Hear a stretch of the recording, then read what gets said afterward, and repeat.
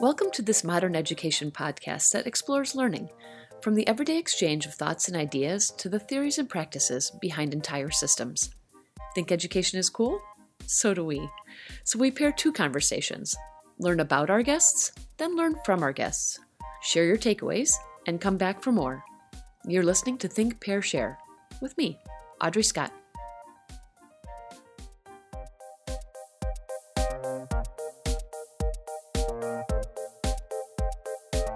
My guest today is Dr. Luis Fraga. He's a professor of transformative Latino leadership and political science, a fellow at the Institute for Educational Initiatives, and the director of the Institute for Latino Studies at the University of Notre Dame. He's an expert in Latino politics, politics of race and ethnicity, urban politics, and voting rights policy.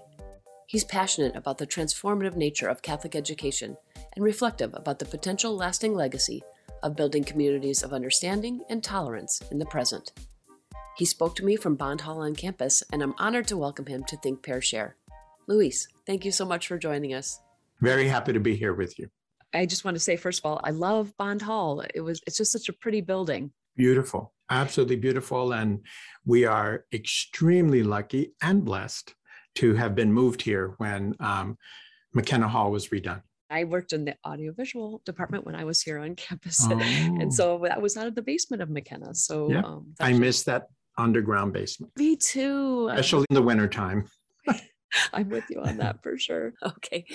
Well, as is our modus operandi around here, I ask a few lighter get-to-know-you questions first, and that usually leads us into the rest of the conversation nicely. So without further ado, I'll start with, and you might be both of these actually, but I wonder, if you had to choose, would you rather be a poet or a painter?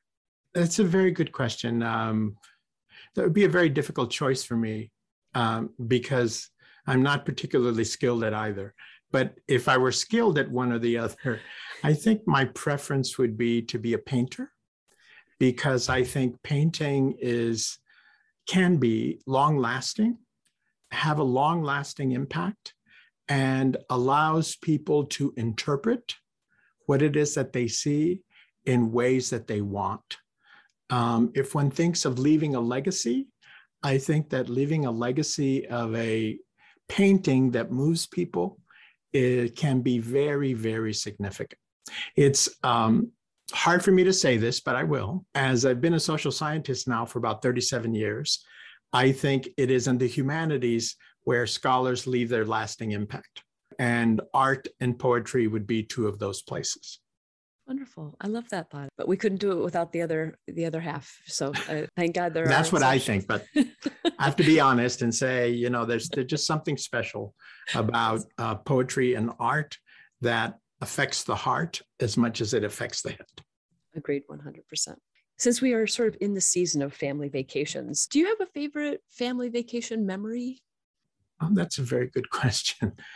Yes, I was raised in Corpus Christi, and after my father died, I was working in California at the time, and my mother came to visit us, and she had never been out of the state. And we decided to take a drive from Palo Alto down to San Diego. And my two older children, who at that time were about 10 and 12, joined us.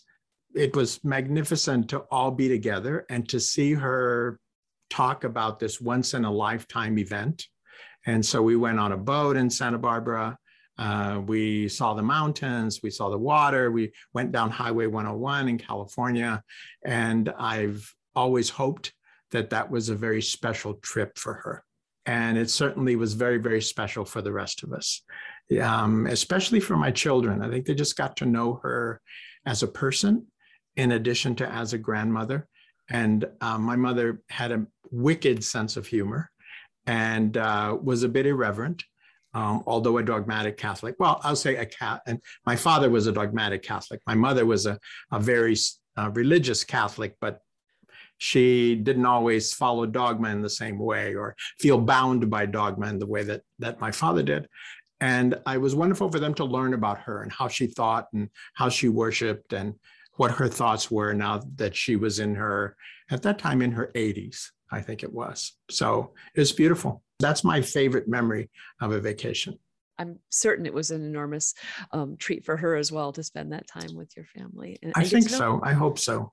Yeah. She did throw up after we were on the boat in Santa Barbara, but that passed. So That's neither here nor there. I found out that she didn't like being on moving objects other than a car. We found that out the hard way, for her, the hard way. But it was beautiful. Everything she saw was new to her, and it was just magnificent. Well, thank you for sharing that. Sounds lovely. Sure. This one might be a little bit hard, but tell me about the last time you learned something new. Oh, very, very, very good question. If I'd say every time I'm in class, I learn something new. Every time I pick up an academic journal or book, I learn something new. I give a lecture in our Warrior Scholar Project. This is a project that brings recent veterans or about to be veterans to our campus in the summer for a 1 week, sometimes 2 week academic boot camp.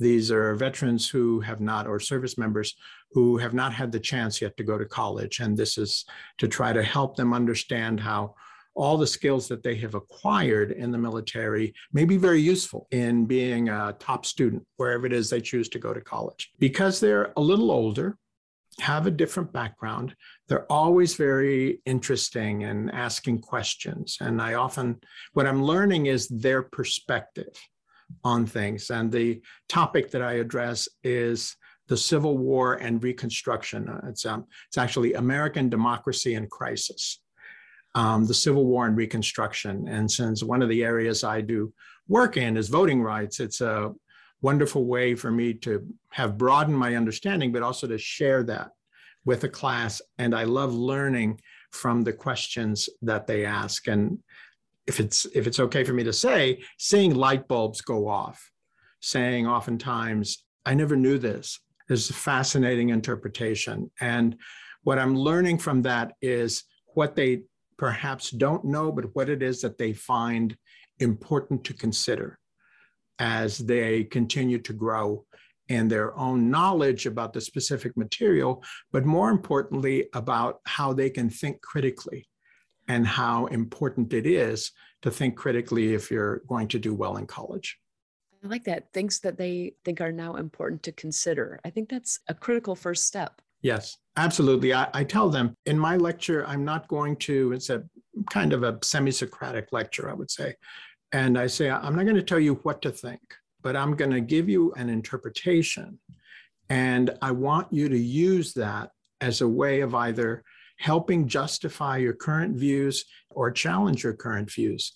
But what I have as my goal is to convince you that when you go to college, you no longer have opinions. You make evidence-based arguments. And of course, you can choose to have an opinion, but it's better to have an evidence-based argument. I like that. Can I come to your class? Absolutely. It's open. The discussions are always very interesting. And in this case, because they're veterans and we're talking about the Civil War and Reconstruction, the relevance of them as citizens, the relevance of them as making a choice to work on behalf of the nation through the military service gives them a magnificent reference point for understanding this very critical stage in our nation's political development. Sad at one level, empowering at another level. And so I think it allows them to better understand how significant this period is. One might call it a critical juncture in the evolution of United States democracy. It sounds like it's a wonderful chance for people to learn and to broaden their thought process. So I know you are very proud of your family, and rightfully so. A little birdie did tell me that you are a grandpa a couple times over. Tell me about that. How's that been? One of them is relatively new, right? Yes, he's 5 months old. Patrick Luis Fraga. He's my namesake. Excellent. Pat after Patricia, my son's mother-in-law. And then the older one, a year and a half, is George Carlos Fraga. George after one of my son's grandmothers, and Carlos after Grandpa Charlie of my daughter-in-law. And they're incredible. They now live in Atlanta, so it's easier to see them than when they lived in Bloomington. because the flight is 1 hour and 20 minutes rather than a 3.5 to 4 hour drive. But they are amazing. We saw them about a month ago or so. In a number of my talks and in some of my writing, I've talked about the importance of thinking about legacy and thinking about the way in which the decisions that we make now as a polity, as a citizenry, as an individual citizen, leave a legacy for those we cherish most, our children and our grandchildren. And I see that and feel that in a different way now, because I know who those grandsons are. Maybe I'll have more in the future, but I see standing in front of me and hugging me and kissing me and laughing with me and, all the things, the good things that happen with grandchildren. Not that everything that happens with grandchildren is that easy, but in those beautiful times, I feel differently using those words because they mean something. Not they didn't mean anything real, but they're even more real now, happy and full of love. Their mom and dad are magnificent parents. Excellent. Well, I have no doubt. I would love to hear, you grew up in Corpus Christi, Texas. Born and raised. Okay, wonderful. What was that like for you? Corpus Christi at that time, it still is, was an extremely segregated town. You had the African-American parts of town, the Mexican-American parts of town, and the white parts of town. There were very few, when I grew up there, very few integrated areas. And the schools were very, very segregated as well. So I grew up in a community where racial lines were very clear. They very often intersected with class lines as well. And those lines were rarely crossed. But it was the West Side. Within our West Side, we saw ourselves, and people have written about this with regards to African-American communities. There's a thriving sense of respect and identity in the institutions that were located on the West Side. So one was very proud of the football team and the basketball team and the baseball team, but also very proud of those who did well academically. And I was blessed to be one of those who did well academically. It was a place where, despite all the separation, one could feel a sense of possibility, however limited that possibility was. I graduated in a class of 477, and maybe 10 of us went to college, maybe. Public school, maybe 10 of us went to college, and probably 10 of us graduated eventually over the course of time. And I knew from at least the time I was a sophomore that this wasn't right, that there was something not working the way it should to limit opportunities in the way that they were limited. I had some magnificent teachers, no question, just like everybody else. I had teachers who pushed me and supported me and mentored me. Some were Latino, Latina, some were white, some were African-American. So that was very nice to get that sense of support across the racial lines that existed in the community generally. We went to an all Mexican-American Catholic church, worshiped in Spanish largely, didn't start worshiping in English until I got older and went to what was called the teenage mass. My dad taught catechism. I knew that there must be a systemic reason. I wouldn't have phrased it that way then, but that there must have been some reason beyond individual choice for why more students weren't taking advantage of higher education. My parents both had the opportunity to graduate from high school. They were both bilingual and biliterate. My dad served in World War II. My mom was a kind of a Rosie the Riveter as a telephone operator during World War II. That's where they met.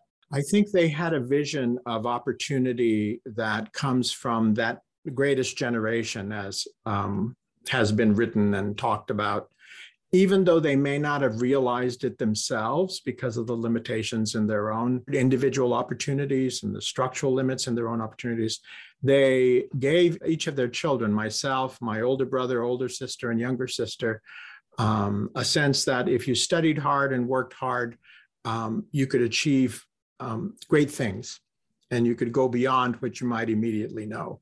So tremendous value on education. They valued education in ways that many other parents in the neighborhood I grew up in didn't have the chance to do because they hadn't had the chance to get the schooling that my parents had. And so that upbringing, I think, drove me to not just continue to try to understand things, but drove me to try to study issues, problems, questions that helped enlighten our understanding of why this was the case. Today, we would say I was studying systemic racism or studying systemic limits to the exercise of power in the case of political scientists. But I think it all goes back to where I was raised and what I thought I might be able to do if I gave myself the chance to get greater training, greater understanding of social relations, political relations, economic relations, and in a sense, try to help America live up to its highest ideals. You didn't just go to college, you ended up going to Harvard. So do you attribute that to something? That's not like just like, I'm going to go to college. Yeah. It was that summer I spent in Bar Harbor, Maine, at the Jackson Laboratory, studying mammalian genetics the summer after my junior year of high school. And that was a mind-blowing experience and something that really changed my life for the better. And all of the students there, except for me and one other student, were from the Northeast. And I was the only person of color. There were no African Americans in the program and no other Latinos in the program or Asians in the program at that time. And all these students said, well, where are you going to go to college? And I said, well, I think I'll go to the university that my brother was attending, which is the University of Texas at Austin. And they said, well, you ought to think about coming to college out here, come to Harvard, Yale, Princeton, whatever. And I think that was a circumstance that changed my life. And in this way, one, not just knowing about different opportunities, but it was clear to me that I had just as much ability to learn as these students did, but I hadn't had as much opportunity to learn as they had. And so I knew that I would have to apply myself a great deal if I went to Harvard, but it made Harvard seem within reach. That happened to coincide with an effort by highly selective institutions at that time. This is in the fall of 1973. So beginning to accept very limited numbers of students from non-traditional high school backgrounds. And I was one of a group of 15 Mexican-American students. That opportunity to be there during that time with challenges of adjustment, challenges of being in an environment where so many people seem to just fit in immediately, challenges of social class and revenue and so forth. All of that, because ultimately I was able to graduate, changed my life and gave me a perspective that said that maybe because I had been given this opportunity to gain this, which I have to agree is an incredible education, I had an obligation to give back. Sure. And so when I decided to pursue my PhD, it was one, to try to diversify the academy, but more importantly, to try to diversify thinking in the academy, and in that way support students who might have a similar background or a similar set of interests to the ones that I had. So that was my inspiration. To have that sort of maybe selfless thought about it, you were looking to help make things better for other people. Mm-hmm. Absolutely true. I haven't been to therapy, so I can't tell you for sure, as we would do this, but I have to think that came from Catholic social teaching as I understood it, and the teaching of catechism, and just going to mass every Sunday and confession every Saturday, and I think it raised a social consciousness in me.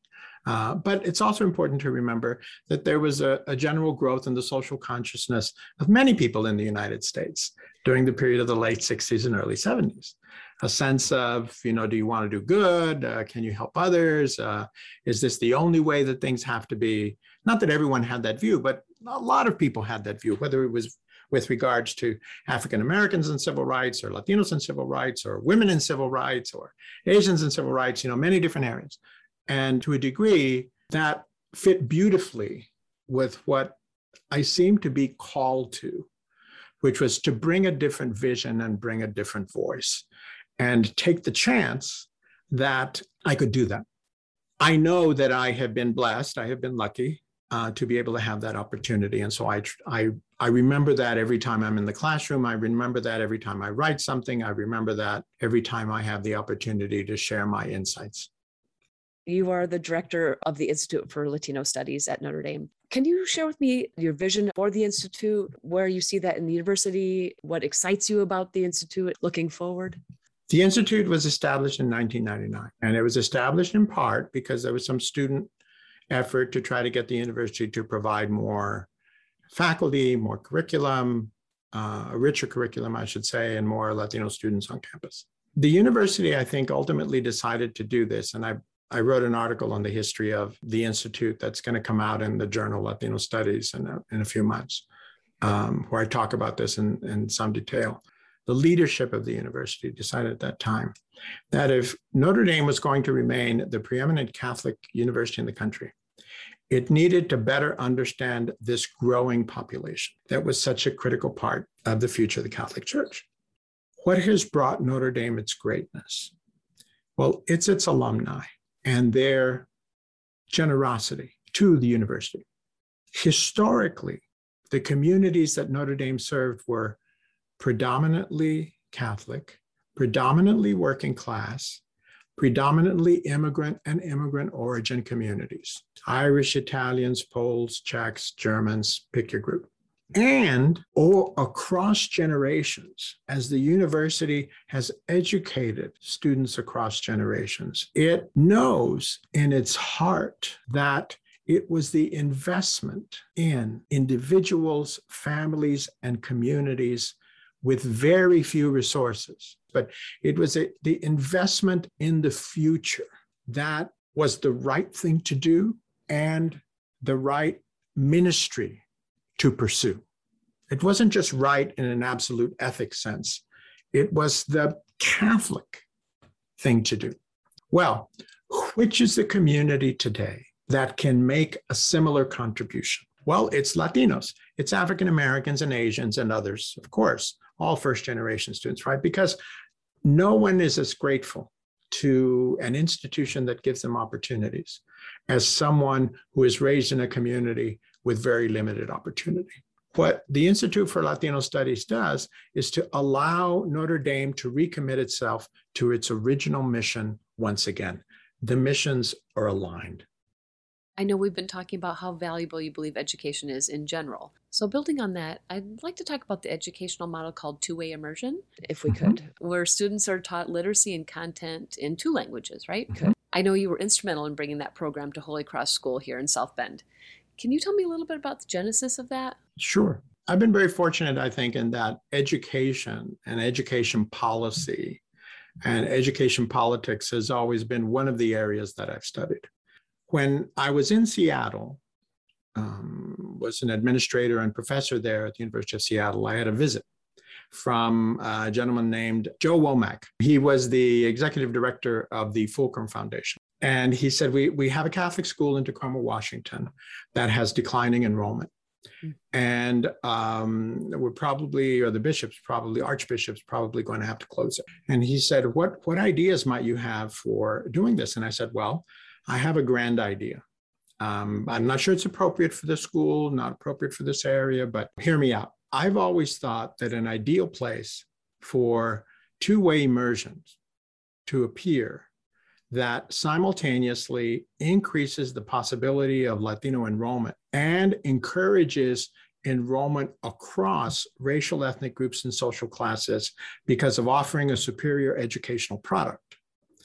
That is, learning two languages, but also learning two cultures, and especially learning two ways to pray, growing spiritually within two cultures, in other words, was most appropriate for Catholic schools.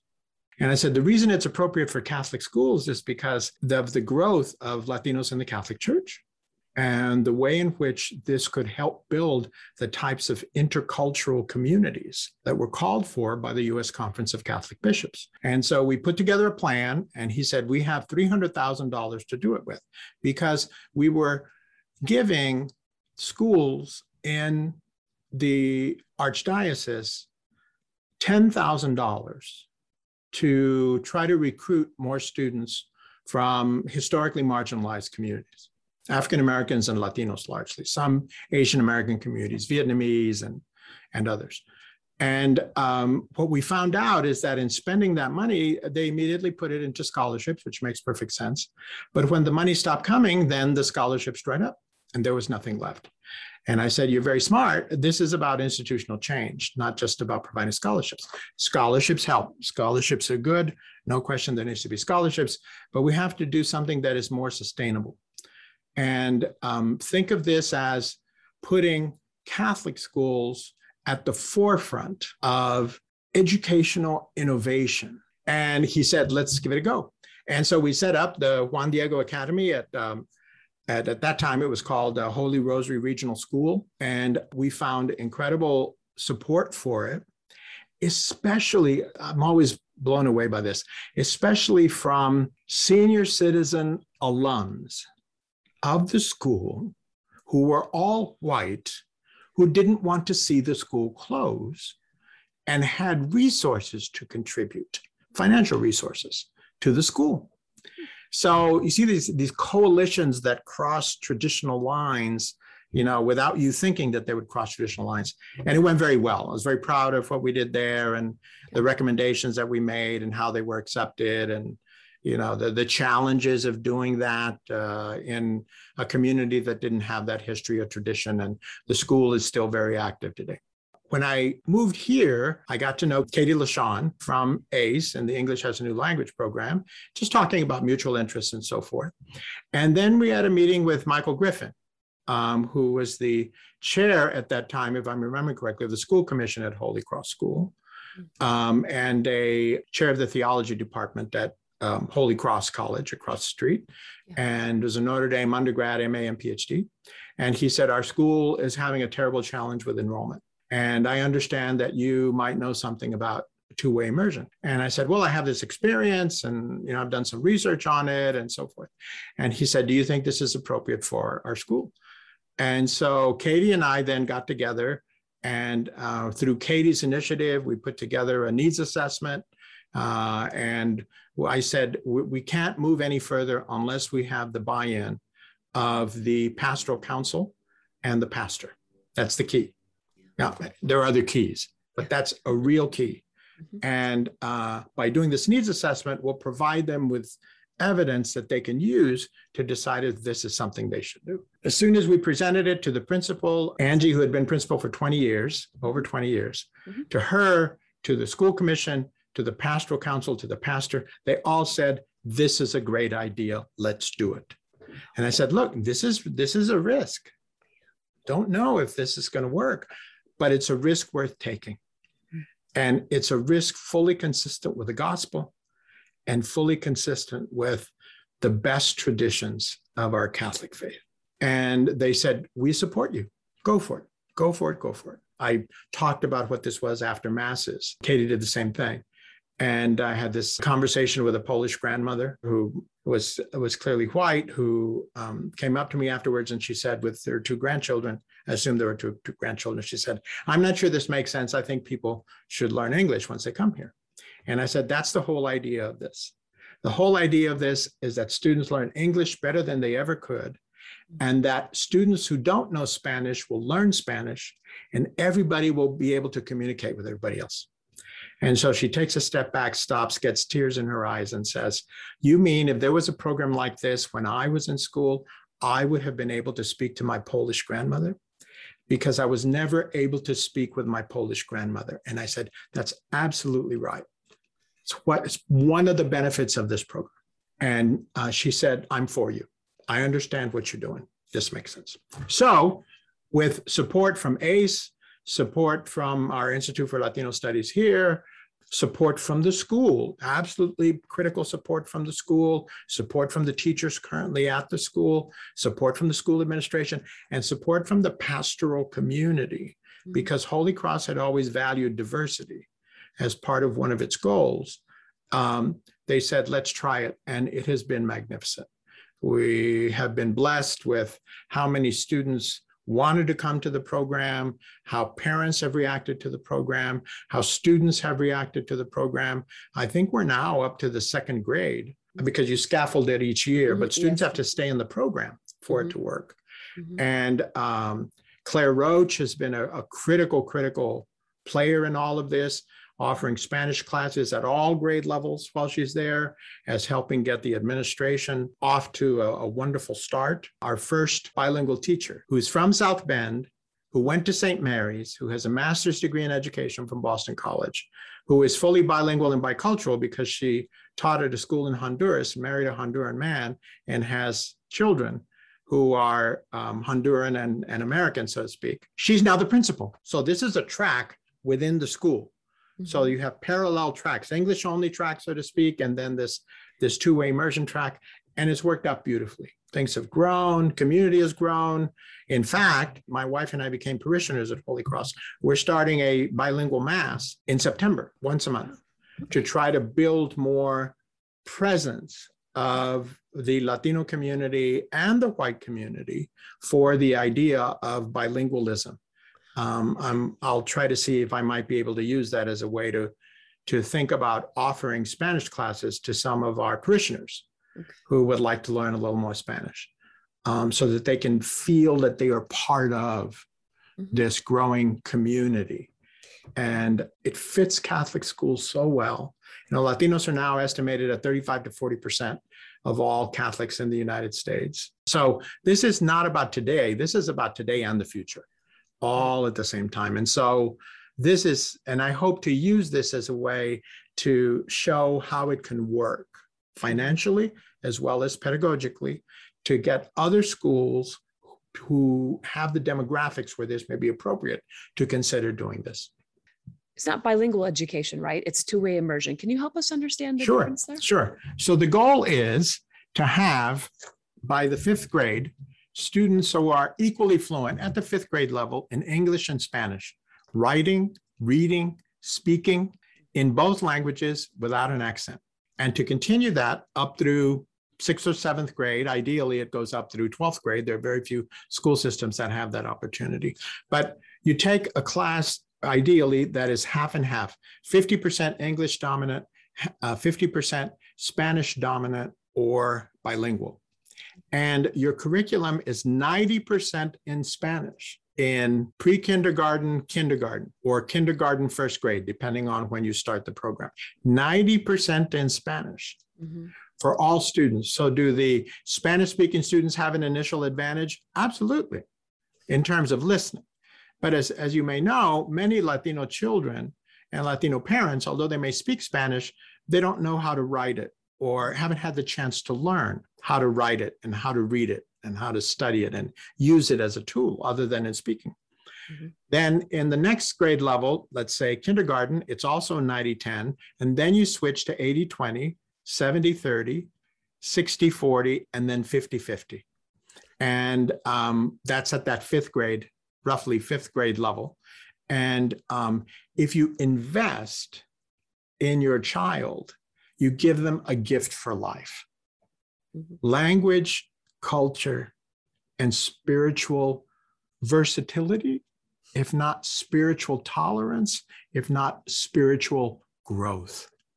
There's nothing more beautiful than being at the school at an event and having a rainbow of children, blonde hair, blue eyes, African-American, Asian-American, Latino, up there holding hands, singing songs in English and Spanish, who are kindergartners. Beautiful. I mean, it just melts your heart, but it shows you what the possibility might be of our future and how the church could be at the forefront of breaking down the barriers that, as we know, our country still struggles with so very, very much, all under an umbrella of Catholic values. Where's the downside? Overcome your risk aversion to move forward. And I see this as a wonderful way for our Catholic schools to do that. Partnering with a university to do that is also very important, I think, and was part of my commitment and why I'm so glad that we're able to partner with ACE and the English as a New Language program, because that's how you build communities of interest to help support this work. What changes for the child and the family and the community in that two-way immersion program? It's really wide-ranging, is it not? Yes, it is. There's some studies that suggest that it promotes tolerance among the children. And it promotes more communication among the parents if they are willing to try to talk with each other and work with each other on each other's events, so to speak. And this takes time. It's not automatic. It's not necessarily within our tradition. You know, the tradition of the Catholic Church in the United States at a time when we had a tremendous amount of ethnic diversity was to have, it's called the national churches policy. You had your Irish church and your Italian church and your Polish church and your German church. I don't think that's possible anymore. You certainly have churches that are dominated by one group or another, but as a part of policy, it's about building understanding across lines of division, at least across lines of difference. If parents are open to that, and I think many parents are because they see their children doing it, they see the children growing and gaining from this, then I think we're beginning to have, that's the reason for the bilingual mass. I think that's when you begin to see long-term benefits through the children for many other sectors of a parish, if not the Catholic Church generally. Thank you very much. Excellent.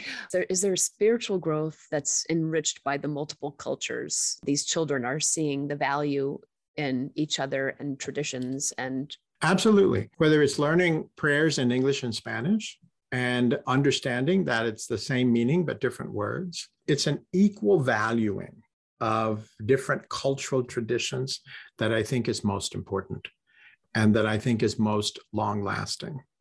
And if one believes that children don't see differences of the sort that we see, but are rather taught to see differences, then this should work to help them understand how some of those differences shouldn't be differences that separate, but should be differences that enrich, that help everyone be better off and understand and love in the best spiritual sense. Beautifully said. Thank you. How did you become aware of the ACE program? Well, I knew about it before because of Father Scully. But when my daughter went through the program, she also went through the Bremick Leadership Program. I became very aware of what a magnificent impact the ACE program can have and how it can be transformative for students, not just in putting them in communities they may not otherwise have been familiar with, but in helping them value education for the rest of their lives in a way that's different than if they might not have had that opportunity. For our Notre Dame students, many of, not all, of course, but many of our Notre Dame students come from very privileged backgrounds and haven't had a chance to spend a lot of time with a low resource community. Well, ACE is designed to give them that opportunity to make a contribution to those communities, but also to help our, I believe the term is ACERs, help our ACERs grow in their own understanding of communities, but also of themselves. And it's not that all people who go through ACE commit themselves to education, but I saw my daughter do that. And I saw my daughter come to understand herself as having a skill to help young children. That's not for everybody. You know, pay is low. You get all the same challenges of bureaucratic politics that you get in a larger school system. But in Catholic education, there's a question of scale, smaller scale, that I think allows you to be in a better position to strategize as to how you can maximize your impact. And it's not guaranteed, but there are ways in which you can strategize to be able to contribute the most you can and in the system. And that's a beautiful life choice, I think, that it can have. But for those who otherwise choose to go work on Wall Street, right, it might help them think differently about where they may devote portions of their philanthropy, or how they might view education issues more broadly, or what they might do in their own parish communities about adopting a low resource parish to share some resources with. And that's a long-term benefit that is priceless. I like that very much. Yes, thank you. Those are excellent points. And actually, you have a sort of a unique perspective. You were able to watch your daughter go through this. Was she changing in ways that were unexpected maybe to you, or maybe that you hope that this program might help her grow in? What I do know was that I was changing because she would tell me about, you know, some of the the financial challenges that schools have, especially low resource schools, the challenges of enrollment, the challenges of pastoral leadership.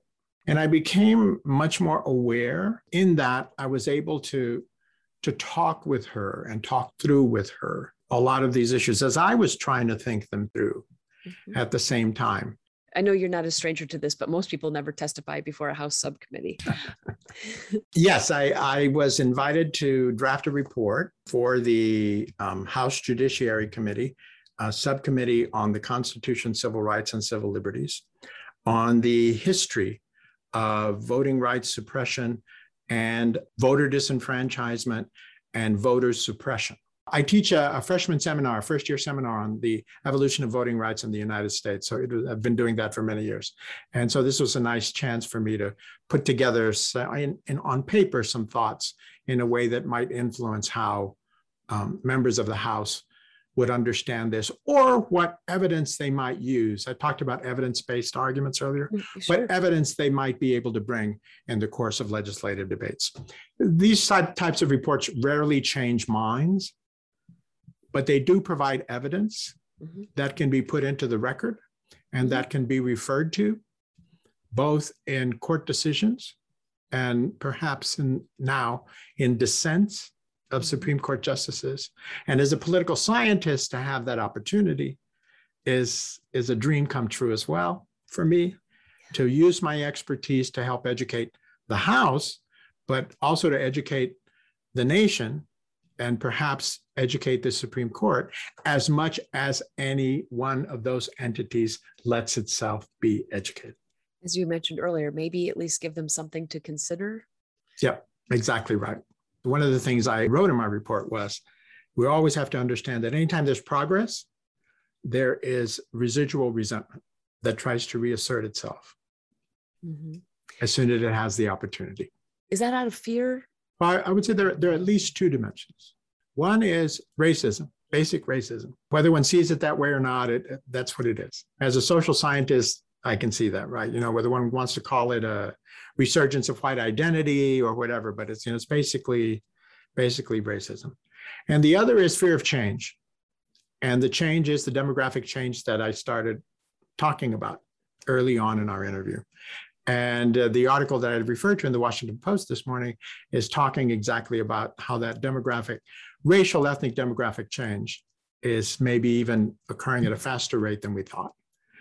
And Latinos are a part of that, Asians are a part of that, mixed race people are a part of that. We may see, according to this report, I haven't seen the data yet, that the number of whites in the United States, the absolute number of whites living in the United States today, has gone down for the first time in the post-World War II era. And for some people, that's really scary. And at another level, it says, to me, we have to be more creative in thinking about how we can work together. Sounds like you're well positioned to try to help people with the perspective. Is there an element that you think that we might all keep in mind about community and about respect and about caring for all that might help? In a normative sense, I hope that people will again reflect on that legacy that I talked about earlier and say, I'm in a position of power now, every individual, and I don't want to leave my children and grandchildren a legacy of conflict. I want to leave them a legacy of hard decision-making, hard choices, but that is focused on conflict reconciliation and focused on mutual self-interest. We need communities that are immigrant or immigrant origin, right? Just to grow, for our economy to continue to grow. Think about the future and you say, okay, this is about how we build mutual interest so that the country can thrive, focusing on what it is that we think America can be, and having in focus not just what we are, not just what we've overcome, but what we could be. Well, I know I am very grateful for all the work that you're doing. Sure. And so much for joining. Of course, me Audrey. Thank you so much. Really been a pleasure speaking with you today. Yeah, so pleasure speaking with you. Okay, you take care now, okay? Take care. Okay, thank you. And thank you all for joining us for Think, Pair, Share.